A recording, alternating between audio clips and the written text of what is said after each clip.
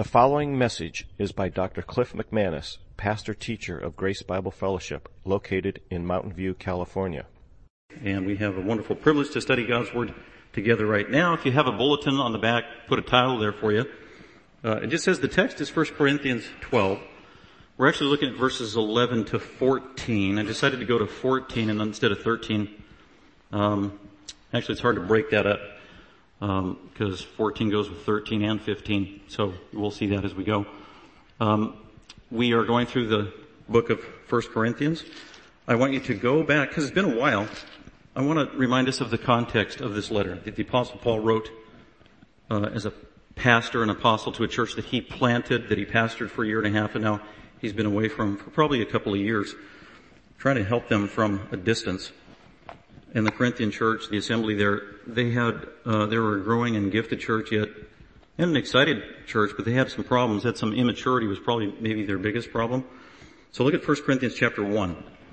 I want to read a verse out of there, and then I want to go back to chapter 12 to remind us of the context. So 1 Corinthians chapter 1, Paul just asserts that he is an apostle of Jesus Christ, formal representative of the church.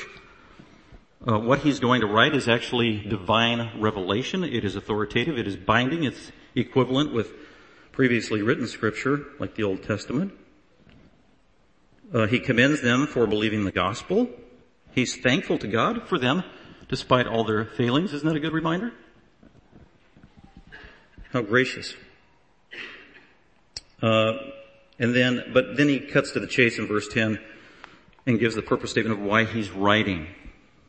And why he penned 16 chapters worth of material, most of which we've already covered. But in verse 10 of chapter 1, he says this, "Now I exhort you." This is authoritative. "Now I exhort you, brothers and sisters in Christ, by the name of our Lord Jesus Christ, that you all agree. I am pleading with you to get along as a church. Because I am hearing that you're not. There's too much divisiveness going on. You're quarreling," he says in verse 11. In the middle of verse 10, he says, "I exhort you that you would agree and that there would be no divisions among you."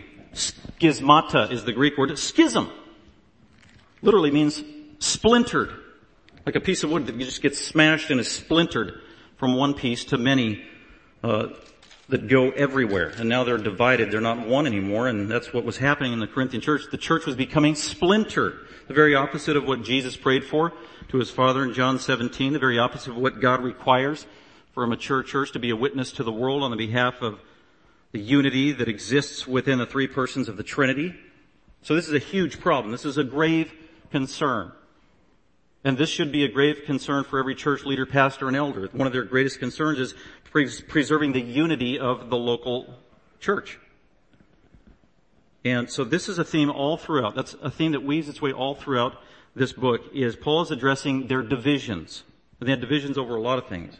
And we've addressed several of those all throughout. Now we get to chapter 12 through 14, and he's addressing very specifically the schisms or the divisions that they had regarding spiritual gifts and how they used them in their local congregation. So now go back to 1 Corinthians 12, verse 25. We haven't gotten there yet, but it's like a summary statement, a theme statement, a thesis statement.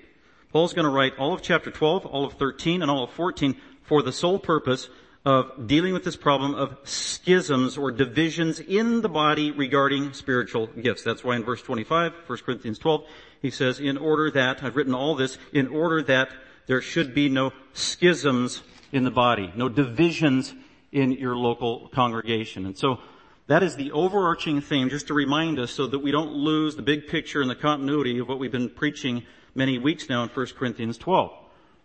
Paul is writing to correct their divisive, competitive attitudes in their local church regarding their use of spiritual gifts. And the big problem apparently is that some of these Corinthians did have the gift of showy gifts, speaking gifts, whether it was prophecy, the word of knowledge, and especially speaking in tongues. These were like stand up, speak out, high profile, everybody's looking at you, everybody's listening. And so those were the showy gifts. And several of the Corinthians, they had the wrong attitude about it. And so they were showing off their gifts flaunting it, not out of concern of others, not out of concern of edifying the body of Christ, not out for the glory of God or the love for the body, but it was all for self, totally self-centered, and that was creating division in the church. And so he's writing this section to remedy that problem. So, with that, let's go to the beginning of chapter 12 now, and we'll look at the verses we're dealing with today, verses 11 through 14. I'm just going to read, starting at verse 4, and I'll read 4 through 14 to set the context as Paul's talking about spiritual gifts. Now, there are varieties of gifts, but the same Spirit, and there are varieties of ministries, but the same Lord, and there are varieties of effects, but the same God, who works all things in all persons, or all Christians. But to each one, or to each believer, is given the manifestation of the Holy Spirit for the common good. For to one Christian is given the word of wisdom through the Spirit, and to another believer is given the word of knowledge according to the same Spirit, and to another believer the gift of faith, and by the same Spirit, and to another gifts of healing by the one Spirit, and to another the effecting of miracles, and to another the gift of prophecy, and to another the distinguishing of spirits, and to another various kinds of tongues, and to another the interpretation of tongues.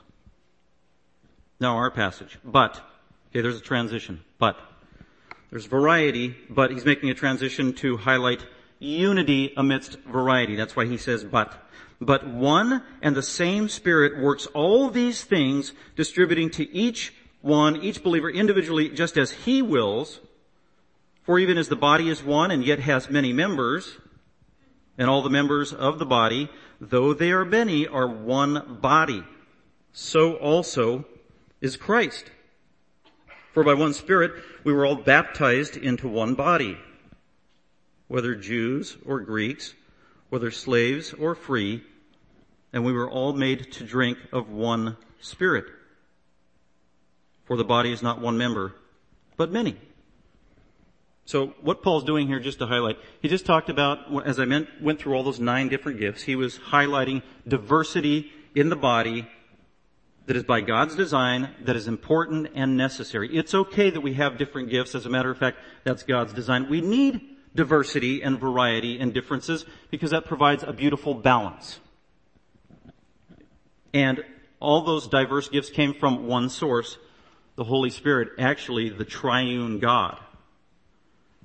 Now he's transitioning to highlight not the diversity he just talked about, but the unity among all these different gifts. And that's the emphasis in verses 11 through 14, and really verses 11 down to verse 26, is this unity or this harmony that we should have in the body of Christ despite the variety in our spiritual gifts. Just because you're gifted in a different way doesn't mean you are inferior to another Christian. Not at all. So we need the variety. We need to celebrate our diversity, celebrate our differences as God has ordained. It's a gift from Him. So let's go ahead and look at verses 11 through 14 as Paul walks us through this in the different points. So on your outline there, I broke it up. I just made each of the verses a specific point regarding this diversity on one hand and unity on the other. Or variety on one hand and harmony on the other. And that's why he's going to get into the perfect metaphor, an illustration of diversity and unity working together is the human body. How practical is that? How relevant is that? Everybody has a body. And we have diversity and unity, and so we inherently understand this concept, that you can have harmony and unity even amongst differences or diversity. That's his whole point. So, again, keeping in mind as we go through this that one of Paul's main concerns is we cannot be divisive about spiritual gifts. Even if we disagree, even if we understand it differently, even if some people are at a different place than other people. We can't be divisive about that if we are truly born again Christians, brothers and sisters in the Lord. We've got to allow a discussion and prayer and interaction and searching the scriptures together, and also time and growing and learning and maturity in all of us, the body of Christ. We've got to preserve that unity and preserving it in the truth. And the Bible is our standard for discerning that truth. That is our common ground that provides that unity. So in light of that, the title of this sermon as you'll note at the top of the handout there, very simply, I just put the baptism of the Holy Spirit. And the reason I chose that is because that's what Paul's talking about in verse 13. He refers to the baptism of the Holy Spirit. For by one Spirit, that's the Holy Spirit, we were all baptized into one body. So the Holy Spirit baptized us. So that's the baptism of the Holy Spirit. So that's kind of a key passage, or a key verse in this passage right here, in terms of the context. We're going to explain that a little bit further. But when I say the baptism of the Holy Spirit, depending upon your Christian background or your evangelical background or your upbringing or your teaching, that might conjure up different ideas or different theology or different practices in your mind. The baptism of the Holy Spirit. My early days as a Christian, from age 19 to 21-ish, were mostly in charismatic Pentecostal circles.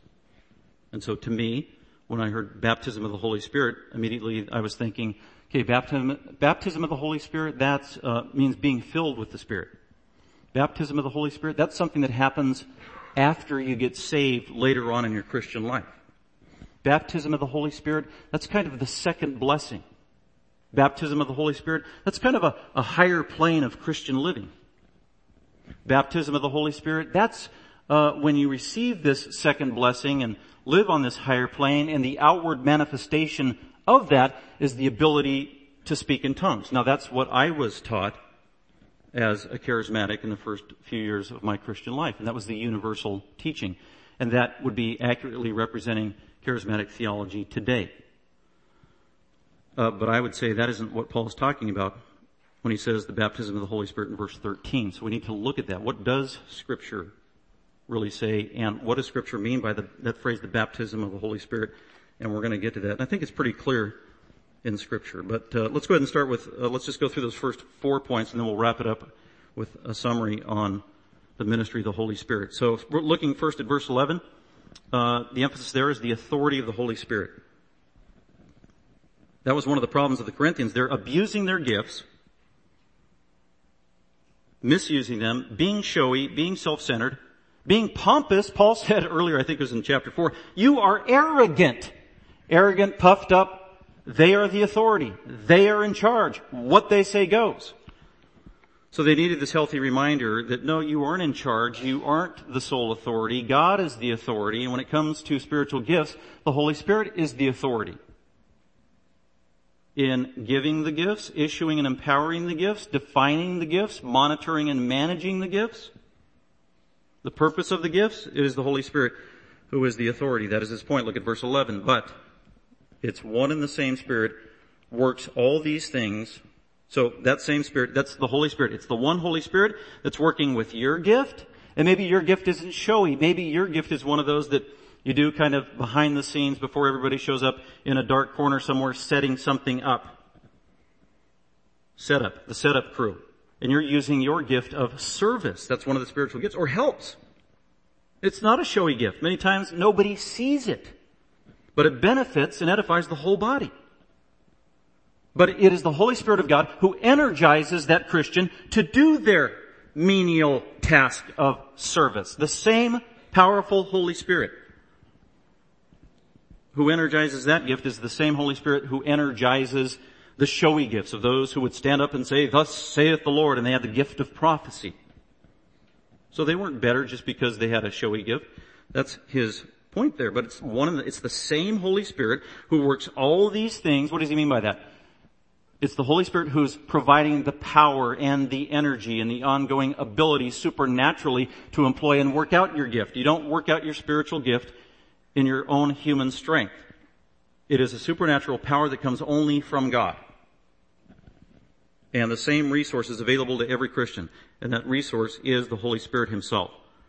So it's the same Holy Spirit that works all things. He's in charge of the spiritual gifts. He dispenses them. And notice this, the second part of verse 11.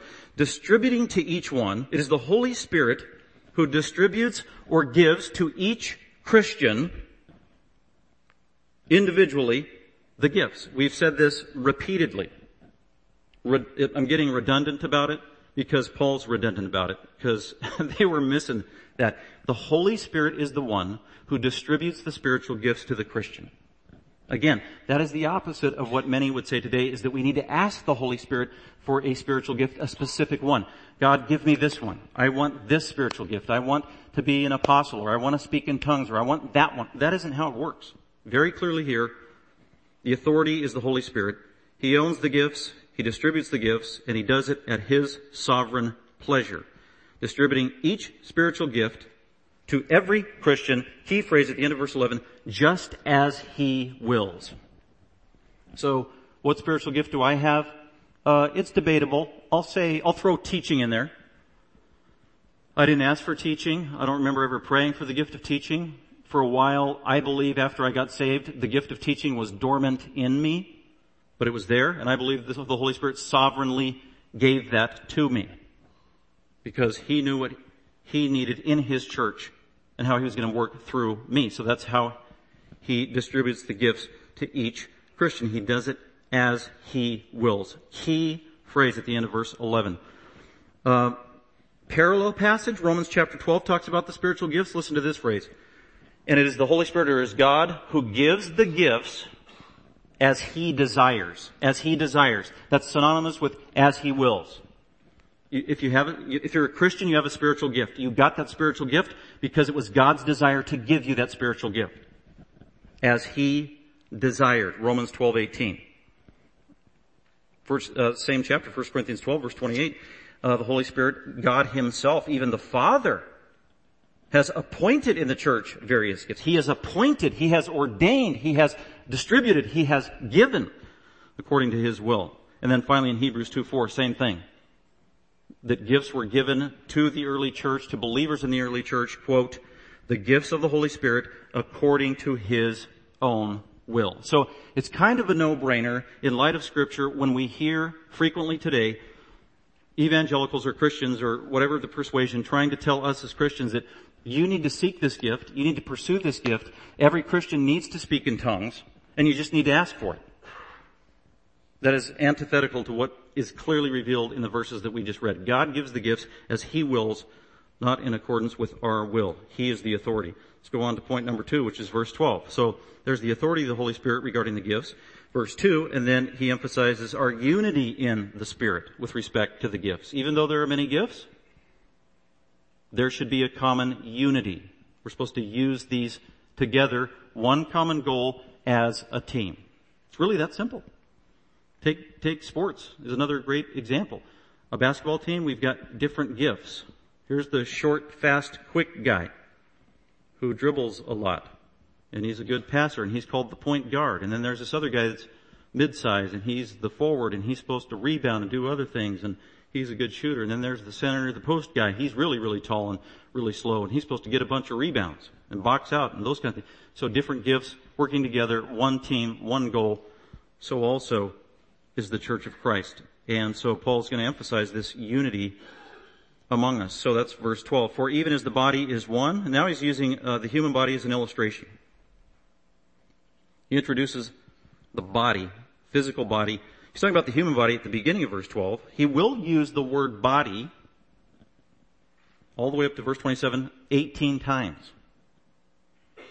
So he's entering into a metaphor of what the church should be like. The church should function like a body, human body. You've got all these different parts. I got a thumb, which is very different than my ear, which is very different than my calf, but they all, they never argue. They never fight. As a matter of fact, they help each other. Fingers going down, scratching my calf, etc., etc. Just blessed diversity, wonderful harmony. They always get along. Why can't the church be like that? That's what Paul's going to be arguing. And he introduces this term body, which is unique. It's really the body of Christ. The body of Christ. That is the church of Christ that began at the day of Pentecost. The body of Christ is not a phrase you will find in the Old Testament. The church is the bride of Christ. Israel is also called the bride of Christ.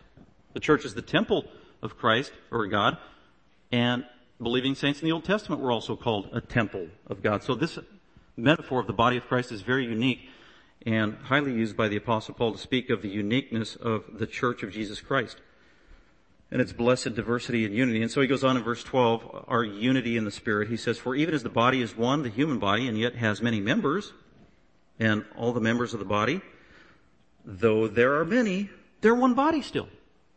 It's really that simple. There he's talking about the human body, and now he's going to make an analogy. So also, just like the human body with its blessed diversity and unity, so also, and then you would think Paul would say, so also is the church. He doesn't say that. The end of verse 12. But that's what he means. Just as the body is diverse yet one, so also is the church diverse yet one. But he doesn't say church. Look at the end of verse 12. It is absolutely amazing or mind-boggling. He says, so also is Christ. What do you mean by that, Paul? He means that the church is united with Christ. The church is to be Christ on the earth. We are the body of Christ. We represent Jesus Christ. Jesus told his disciples before he left, you will continue the work that I began. And then Jesus left and left his believers here, the church, to represent him. So we do. We represent Jesus Christ on the earth. And this also speaks of this supernatural unity that we have with Jesus Christ if we know him personally. We are united with Christ. We are one with him. So really the word Christ there is almost synonymous with the church. It's absolutely amazing. And so we are to be unified despite our diversity, our unity in the Spirit. And then he goes on, look at verse 13. Now he talks about our identity in the Holy Spirit. Our identity, for by one Spirit, and now this verse is the one that is frequently tweaked, I'd say misunderstood, misinterpreted, misapplied. It's probably one of the most important verses we need to understand in this chapter or when speaking about the spiritual gifts. Because it is used so frequently, I think, in a wrong manner. But it is not that difficult. Let's look at it together. For by one Spirit, that's the Holy Spirit. One Holy Spirit. Who's that? Christians. This is the key. Every true born-again Christian, every believer, for by one Holy Spirit, we were all, note, that's a key word. All means all here. It means all believers. It means every person that believes in the gospel and is regenerate and born again. So, in other words, among Christians, there aren't the haves and the have-nots. There aren't those who, they had the second blessing, and then there's those Christians who didn't have the second blessing. There are those Christians who are baptized with the Holy Spirit, and then there are Christians who haven't been baptized with the Holy Spirit. No, that is not true. We all. The baptism of the Holy Spirit happens to every Christian. Paul is clear. For by one Holy Spirit, we were, by the way, it's past tense. He's talking to these Corinthians. He's talking to these carnal, disobedient, immature Corinthians, but he considers them believers. And he's including himself on an equal plane with these immature, carnal, Corinthian believers. We all, every Christian. No matter where we are on the spectrum of spiritual maturity, we all were baptized, past tense. So if you're a Christian, at some point you were already baptized. Well, you mean water? No, I'm a Christian and I haven't been baptized in water yet. So this doesn't apply to me. This is not talking about baptism in water. We talked previously at one point that the word baptizo, baptism, has at least 5, and if I threw in Hebrews 6 different meanings in the New Testament based on the context. Sometimes baptism refers to getting dunked or immersed in water. Sometimes the baptism passages have absolutely nothing to do with physical water. They're dry baptisms. They're spiritual baptisms. I guess one of the best ways to do it, to think about it, is the word baptizo. Just think it means identification, to be identified with. That could either be through the metaphor of physical water, or it could be a spiritual reality. So in 1 Corinthians 10, we saw that the Israelites were baptized by Moses in the desert, in Christ. That's talking about a spiritual baptism. They were identified with the Messiah who was yet to come. It had nothing to do with water. That is a dry baptism. 1 Corinthians 10 by way of example. Another example to show the way baptism is used differently. John the Baptist in Matthew chapter 3, the very beginning of his ministry. He's saying, repent for the forgiveness of sins. And it said the entire city of Jerusalem was coming to be baptized by John in the Jordan River. And they were all coming, and he was dunking them in water by identification, to be identified with the God of Israel for the repentance of sin and preparation for the coming Messiah. So the baptism, and then John said, my baptism is of water. And it is for the repentance for the forgiveness of sin. But one comes after me, who's greater than I, or mightier than I, whose sandals I'm not even worthy to untie. And he will baptize not with water, he will baptize, get this, with the Holy Spirit and with fire. John explicitly said, Jesus will baptize not with physical water, but with the Holy Spirit and with fire.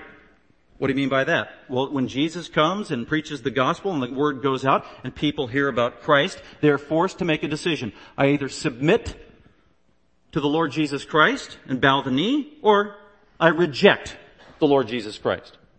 And there will be a consequence as a result. If you submit and believe and get saved, then you are baptized supernaturally, invisibly, by the Holy Spirit from Jesus at the moment of salvation. That is Spirit baptism. That's what John was talking about.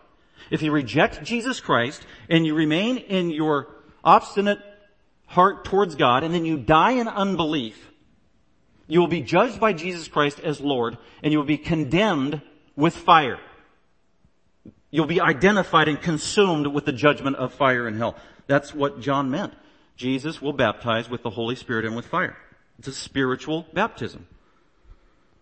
So really, Jesus baptizes everybody, whether you're a believer or an unbeliever. It's with the Holy Spirit. If you get saved, it is with the judgment of fire if you die in unbelief. And so, going back to 1 Corinthians 12:13, verse 13 has nothing to do with water. Get that out of your mind. This is a spiritual transaction. It happens in the heavenlies. We cannot see it. It's something that God does. It's a spiritual reality. It is not physical. And every one of us who is a true Christian has been baptized into one body. At one point, so this is your autobiography and mine if you are a Christian today. So like Billy Graham tells the story of in the 1970s where he was visiting a church and the preacher was preaching. It was a Pentecostal church, and the Pentecostal preacher was saying, have you been baptized in the Holy Spirit, sister? Have you been baptized in the Holy Spirit, brother? Have you been? And then they were all saying this, and then he pointed at Billy Graham, who was in the front row. Have you been baptized with the Holy Spirit, son? And Billy Graham, who was a Christian at the time, said, yeah, I have. And then talking to the preacher told him, no, you haven't, because you haven't received the second blessing. You haven't been filled with the Holy Spirit after conversion. You don't speak with tongues. And then Billy Graham said, no, I've been baptized with the Holy Spirit. It was done. And the proof is 1 Corinthians 12:13. So going back to that verse, for by one Holy Spirit every single Christian was baptized, past tense, at the time of conversion into the body of Christ. That's when you were added to the church body, supernaturally and spiritually. Whether Jew or Greek, whether slave or free, it doesn't matter any rank or ethnicity or your gender. If you believe in Christ and the gospel, you're a part of the body of Christ. And we were all made to drink of one Spirit at the time of salvation. So, both being baptized in the Spirit and being able to drink of one Spirit, those are synonymous phrases that speak of a great truth that happens the moment you got saved. Drinking of the Spirit means that you're saved, you are refreshed, you are cleansed, and there's this flowing water, spiritually speaking, from Almighty God to the gift of salvation in light of the words of Isaiah 55. The metaphor there, that water speaks of life and salvation. And once you become born again, it's like you've got this river of living water flowing out of your soul that continually feeds you and gives you life and continual cleansing. That's the reality of a Christian. That's what he's talking about when he says, if you're a Christian, you already got baptized by the Holy Spirit, you were added to the body of Christ, and at that moment of salvation, you began to have the flood and the flow of supernatural saving waters from Jesus Christ himself deep within your soul. Go to John chapter 7. This is a fulfillment of the prophecy from Jesus himself in John chapter 7. I believe this is what Paul is talking about, the reality that's being fulfilled. That if you're a Christian, the moment you got saved, there burst open, as it were, an invisible spiritual well within your soul that just flooded out life, power, regeneration, ongoing sustenance through the gift of the Holy Spirit. John chapter 7, Jesus said, now on the last day of the feast, the great day of the feast, Jesus stood and cried out saying, if any man is thirsty, If any woman is thirsty, if anybody has a longing for God, if anybody has a desire and an insatiable thirst to be forgiven of sin and to be right with God, and they are overcome with guilt and need to be relieved of guilt, and you're dry in your soul, that's what he's talking about. He's talking about the gift of salvation, forgiveness of sin, of knowing God. He cried it out. He shouted out at the top of his lungs. This is publicly, amidst the crowds at the time of the feast. People are everywhere. And he says, if any person is thirsty, let him come to me and drink. What does that mean? Come to Jesus. He's the only one that can satisfy your thirst, right? Your spiritual thirst can only be satisfied in Christ through the gift of salvation, through his death and resurrection. Come to me. Come to me. Not do religion like the Pharisees are telling you. It's nothing you can do. It's come to me. That's the solution. Come to me and drink. What does that mean? Continually take from the source of all life, Jesus. Well, verse 38. He who believes in me. He who believes that Jesus is the God-man. He who believes that Jesus is the fulfillment of the Old Testament. The one who believes that Jesus is the only Savior.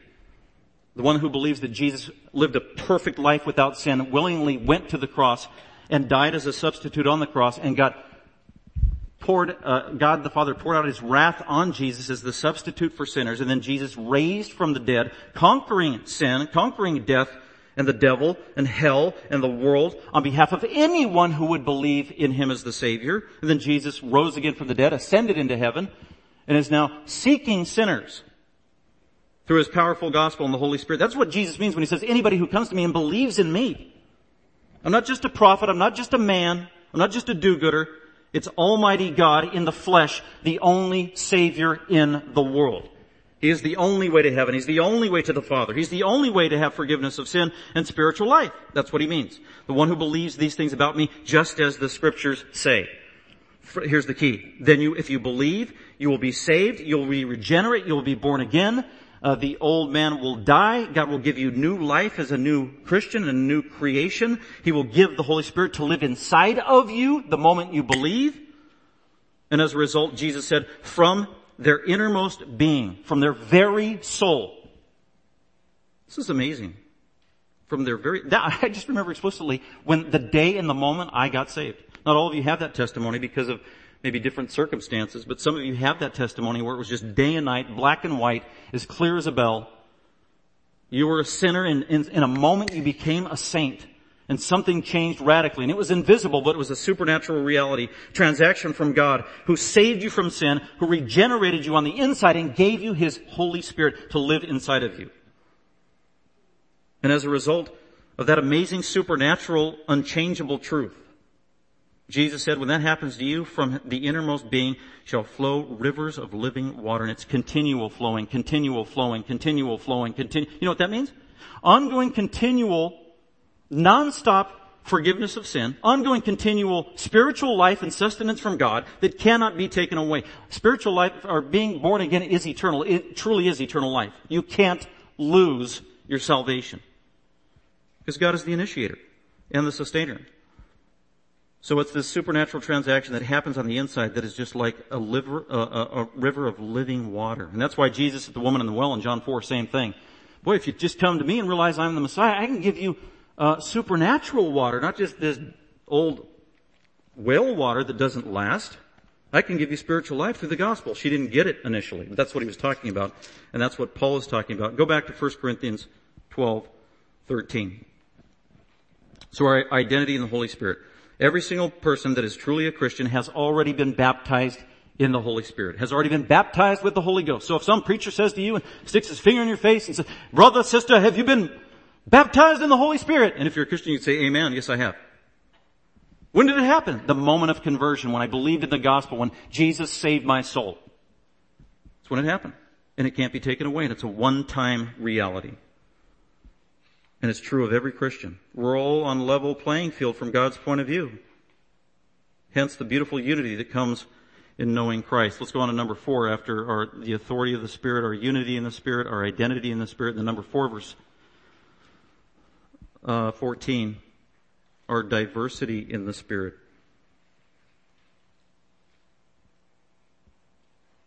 We are all different. You're different. Don't get offended if I go up to you someday and say, you're very different. You don't need to get self-conscious. You should say, amen. Praise the Lord. God made me that way. That was by His design. Or maybe you're married. My spouse is so different than me. My spouse is so different than me. Yeah, duh. That's by God's design. It's a beautiful thing. It's called complement. Complement. It's right out of Genesis chapter 2. So differences, diversity, that doesn't have to be a bad thing. Many times it's by God's design, creating harmony, meeting the needs and deficiencies we have in our own life. And that's true with diversity in the body of Christ. Verse 14, Paul says, for the body is not one member, but many. Yeah, it's one church, but there are many members, and we need every member. We need to lean on every member. We need to be ministered to by every member, and their different gifts, and their different perspectives, and their different experiences, and the different ways God uses them. Absolutely essential to our own growth and maturity in Christ, our diversity in the Spirit. Romans 12:6, the Apostle Paul, in that parallel passage, he says categorically, or very clearly, quote, we Christians, we have gifts that differ. We have gifts that differ, end quote. Incredibly important phrase. I remember counseling someone years ago, maybe 15 plus years ago, and sweet Christian, quiet, passive Christian. They were very faithful to their local church. They had an ongoing regular gift or service that they did for the church.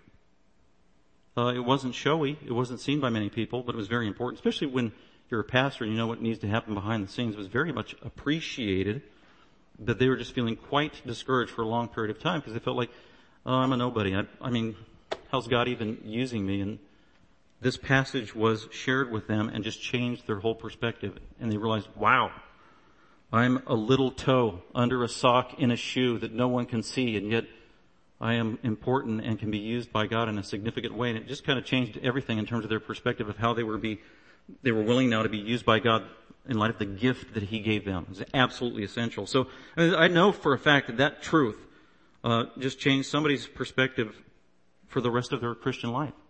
And that's what truth does. Know the truth will set you free. So we need to keep that in mind of our blessed diversity we have in the Spirit. Well, with that, let's go ahead and look at number 5. I want to bring some clarity on the Spirit. I've already talked about what it means to be baptized in the Holy Spirit, but by way of review, I just thought of these 5 phrases regarding the Holy Spirit that often get confused. I gave you some key verses there if you want to do further Bible study. But I'll comment briefly on each one and what they mean because, again, there's great confusion on these phrases and what they actually mean and how they're played out. And just by way of summary, I'll read them. There's being filled with the Spirit. There's being indwelt by the Spirit. There's being baptized by the Spirit. Sealed by the Spirit, and then praying in the Spirit. From my personal experience and from formal theology, from a Pentecostal heritage and now a charismatic perspective, they would say that being filled with the Spirit is the second blessing that happens after you get saved. That usually is evidenced by speaking in tongues. And they would also say that is true of letter C, to be baptized by the Spirit. So filled with the Spirit, baptized by the Spirit, evidenced by speaking in tongues. And then many times they'll say letter E, praying in the Spirit, a command you see in Ephesians 6:18. They'll say that means to pray speaking in tongues. Many times in your closet by yourself at home. This is praying in the Spirit, speaking in tongues to God, and He's the only one that can hear you. And I would say, no, that's not true at all. So what do they mean in biblical context? First one is A, some clarity on the Spirit and His ministry. First is being filled with the Spirit. Clearest passage is Ephesians 5:18, where Paul just simply says, do not get drunk on wine, for that is dissipation.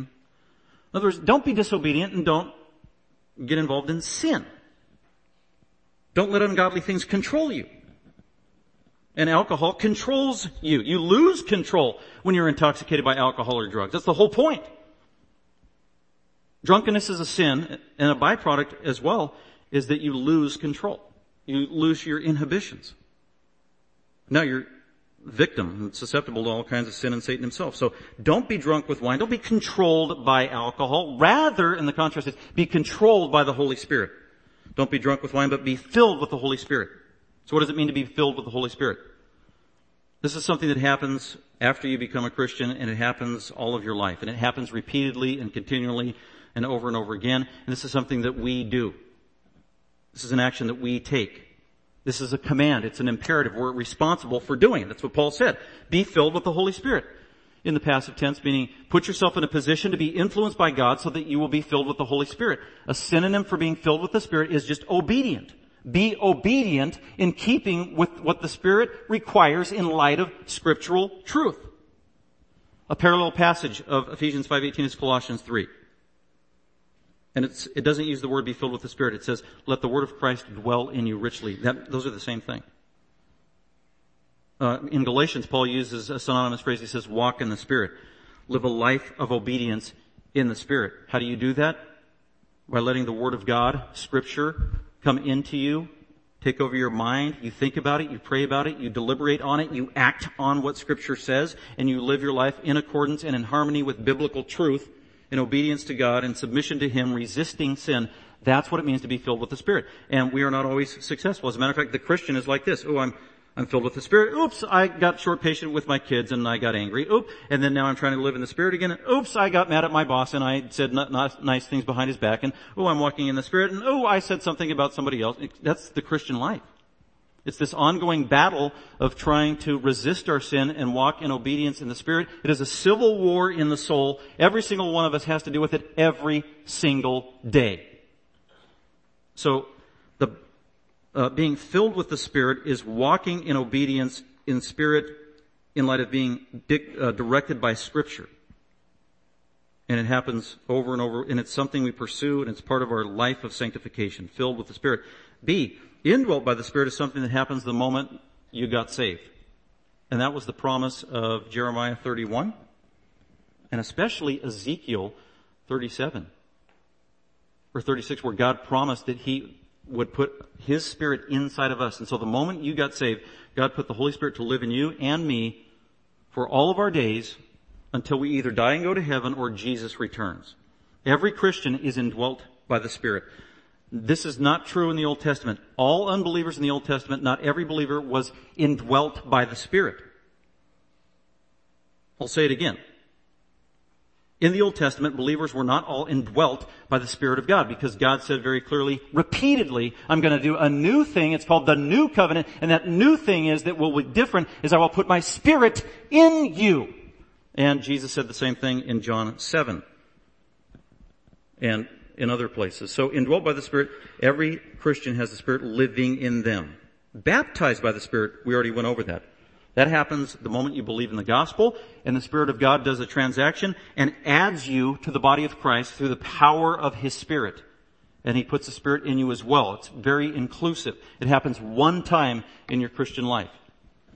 If you're saved, you are already baptized into the body of Christ by the Spirit of Christ through Jesus Himself.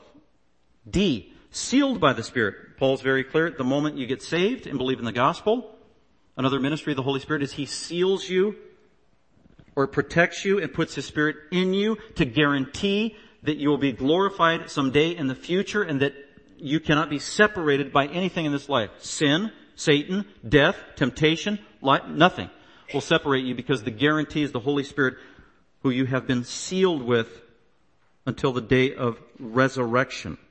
Every Christian has been sealed by the Holy Spirit, guaranteeing their resurrection in the future. You cannot lose your salvation. And then finally, praying in the Spirit. Paul says in Ephesians 6:18, you need to pray in the Spirit. He repeats that in Philippians as well. A Christian is typified by one who prays in the Spirit. Jesus alluded to it in John 4.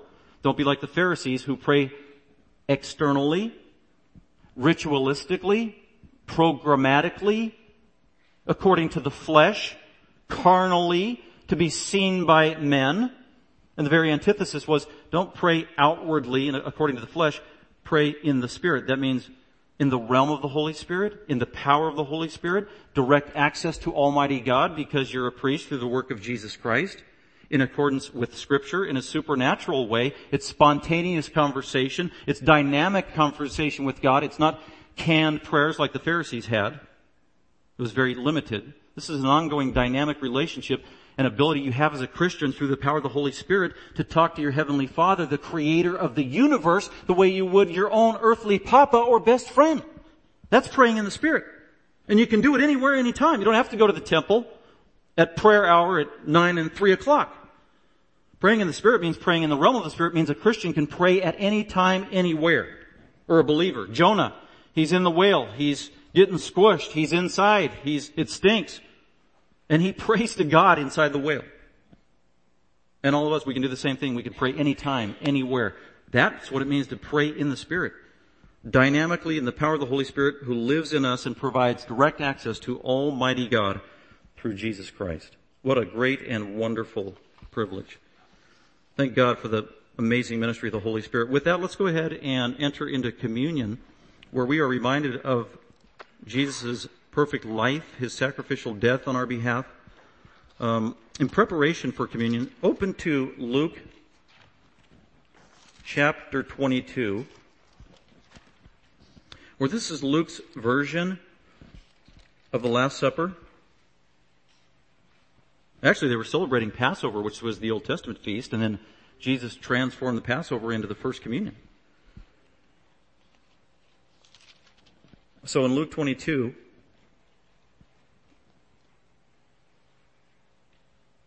to prepare hearts, verse 14, Jesus says, or it says, when the hour had come, Jesus is about to die, feast of the Passover is at hand. When the hour had come, he reclined, probably on the floor with his apostles, having a meal together. The apostles were with him, and Jesus said to his apostles, I have earnestly desired to eat this Passover with you before I suffer. He knew this was the time. This is the last one. Verse 16, for I say to you, I shall never again eat it until it is fulfilled in the kingdom of God. And so then he takes the elements, starting at verse 19. And having taken some bread, when he had given thanks to the Father, he broke the bread and he gave it to the apostles, saying, this is my body. Now we know that Jesus means this represents my body, or this represents my life, my perfect life, my sinless life, as the God-man who came to be your substitute. That's what he means. It's a symbol of that. This is my body which is given for you. I'm going to be given as a sacrifice for you. I'm going to die for you so that your sins might be forgiven. To appease God's wrath so that he doesn't pour out his eternal wrath on you as a believer. Do this in remembrance of me. Keep celebrating this Passover, which is now communion for the church. And keep repeating this and celebrating this and always remembering the purpose of it, that I came to die as a substitute for you. And then in verse 20, and in the same way, he took the cup, and it was wine, and it very well could have been red, and so it looked like blood. And he took the cup after they had eaten, saying, this cup which is poured out for you. In other words, I'm going to pour out my life for you. I'm going to die sacrificially for you. And that's what we celebrate when we're having communion. So when we're having communion, just keep that in mind, that as you take the bread and as you take the little cup, I'll ask you to come up, and we got 2 tables up here and 2 back there. And as you come up, grab the cup, grab the bread, and then you're going to go back to your seat. And we'll give you a moment to reflect and to pray and to do this very thing that Jesus asked. Priority number 1 is being reminded that Jesus gave his life for you. He died for you. And as a result of believing in him, you have forgiveness of sin, a relationship with Almighty God. What a blessed truth. It's time to celebrate. This cup which is poured out for you. And this is an amazing statement that only Luke tells us at this time. Jesus said, the communion, this time of communion, and my death on your behalf is the new covenant. That comes right out of Jeremiah and Ezekiel. This is the new covenant. We participate in the new covenant. There are many blessings resulting from the new covenant. Ezekiel 36:27. One of those blessings that God promised to give his believing people as a result of the new covenant, and the new covenant is Jesus. Jesus is the new covenant. His life, his death, his resurrection, his pouring out of his Holy Spirit, that is the consummation and the ultimate fulfillment, or the inauguration of the new covenant. The church gets to enjoy those privileges, and there are many yet to be enjoyed in the new covenant. But right now, one of the main ones we get to enjoy is Ezekiel 36:27, when God said, with the new covenant, I will put my Spirit in you. And so at the time of communion, we can reflect on that truth and even thank God for the Holy Spirit and his very personal, intimate ministry to you and your soul in so many different ways. So we have that wonderful privilege. So I'd invite you, if you know Jesus Christ personally today and have a relationship with Him, then you're invited to celebrate communion with us. And always remember, Paul cautioned us as well. Use this time for reflection as well, confessing sin to Jesus, our blessed Savior. And with that, let me go ahead and pray before we partake. Father, we thank you for this time. We thank you for the ongoing reminder of communion.